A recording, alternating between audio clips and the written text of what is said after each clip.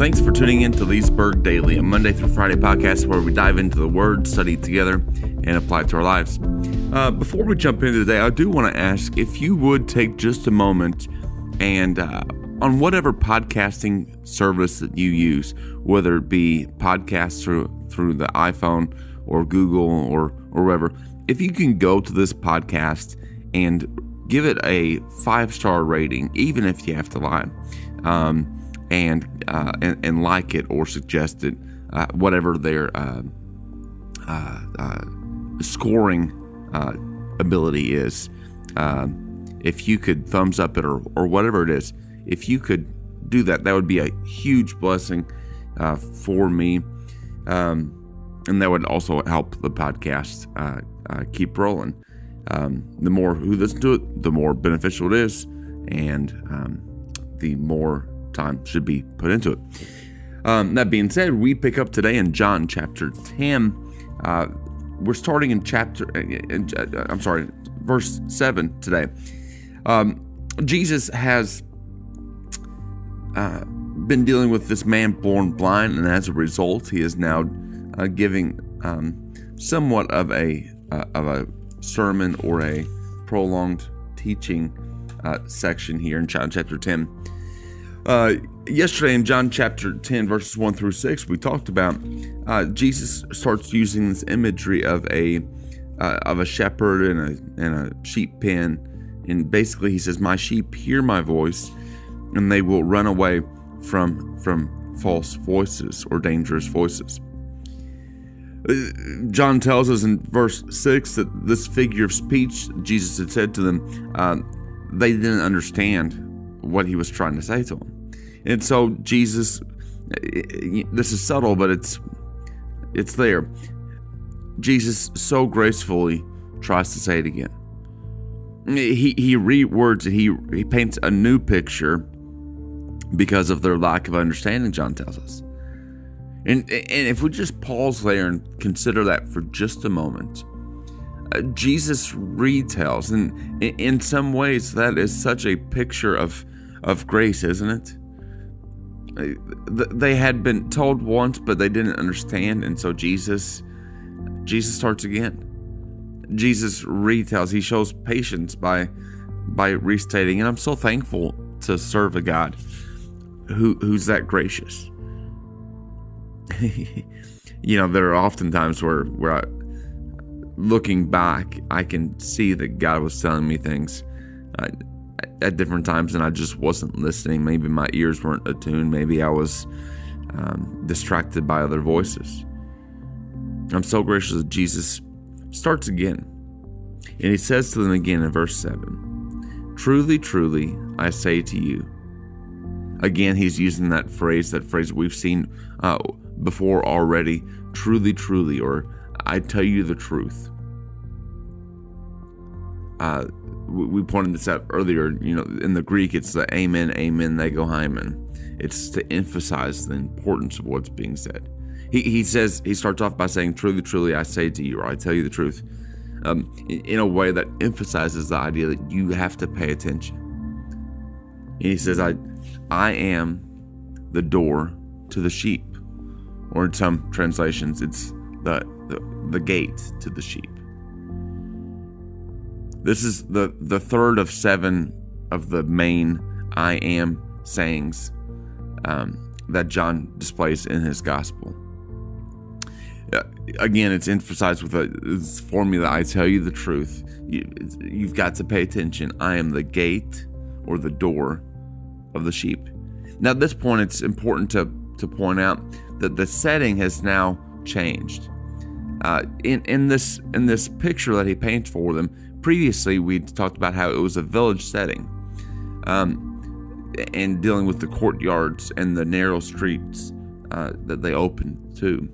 Here, the setting is going to be the wide open country, the wide open country that the shepherd would lead the sheep into for grazing. And in the summer months, the shepherd and the sheep would spend the night out in the open country. Overnight, the sheep would have been placed into a roughly constructed round stone walled enclosure of sorts. At the top of the the stone wall, it was covered with thorns to keep out wild animals.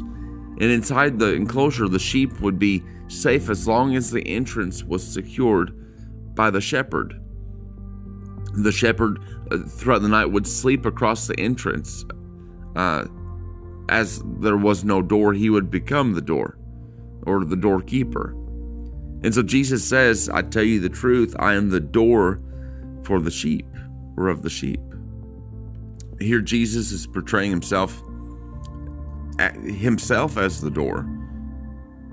The door to the enclosure that protects the sheep. Jesus continued in verse 8. He says, all who ever came before me were thieves and robbers. They were thieves and robbers, but the sheep did not hear them.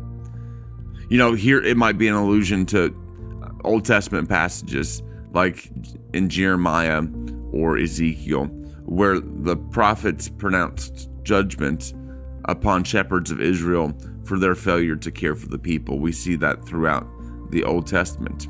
When God's prophets would, or priests or leaders would fail to protect the people. Now, however, Jesus is the protector. Jesus may have had in mind the messianic pretenders. Matthew 24, for example, Jesus predicts, he says there will be false Christs and false prophets who will rise up and perform great signs and wonders and lead people astray. More likely, however, he's talking here not just about them, but also about the Jews who treated this blind man so badly. These leaders, Jesus says, the sheep didn't listen to them. I mean, think about it. The man who had been born blind certainly didn't listen to them. Those who belong to Jesus, the true shepherd, don't resonate with such thieves. The voices don't resonate on the ears of Jesus' sheep. Look at verse 9. Alluding again to the enclosures built for the sheep, Jesus says, I am the gate. Whoever enters through me will be saved. In some translations, it says the door. So I am the door. If anyone enters through me, they will be saved. And he will go in and out and find pasture. As the sheep entering the stone enclosure with the shepherd himself as the door, as they're safe, so the people who believe in Jesus are eternally secure.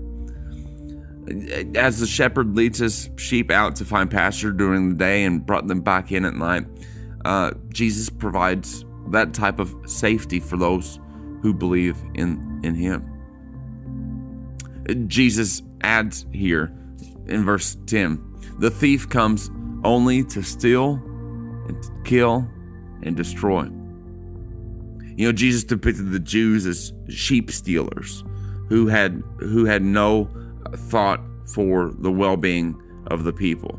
They came only to steal and kill. They were like the wicked shepherds of Israel denounced by Jeremiah and Ezekiel. And Jesus is contrasting his ministry with theirs. And Jesus says, I've come so that they can have life and have it to the full. The imagery of a shepherd ensuring that his sheep are well cared for, it continues here. Jesus, the good shepherd, came into the world so that his people might have life, eternal life, and have it to the full. Now, to have eternal life is to know God through Jesus. And we'll see that developed more and more as John goes through this gospel. And the question is, well, what's it mean to have full life? Well, that could refer to either enjoying the richness of life in relationship with God, as experienced now, and certainly we can all attest to that. Those of us who have a relationship with God because of Jesus know that there's richness in our life only because of the Good Shepherd's impact, because the Good Shepherd made a way for us to have this relationship. But it also could be looking forward to the resurrection, the eternal life at the end of the age. And probably, I would suspect, both. Jesus says to have life to the full is something that we experience both now as an already thing, and we look forward to in the future as a not yet. We live in this balance of the in-between of the now and the not yet. Let me read this passage one more time. Jesus restates again for these Jewish leaders, "Truly, truly, I say to you, I am the door of the sheep.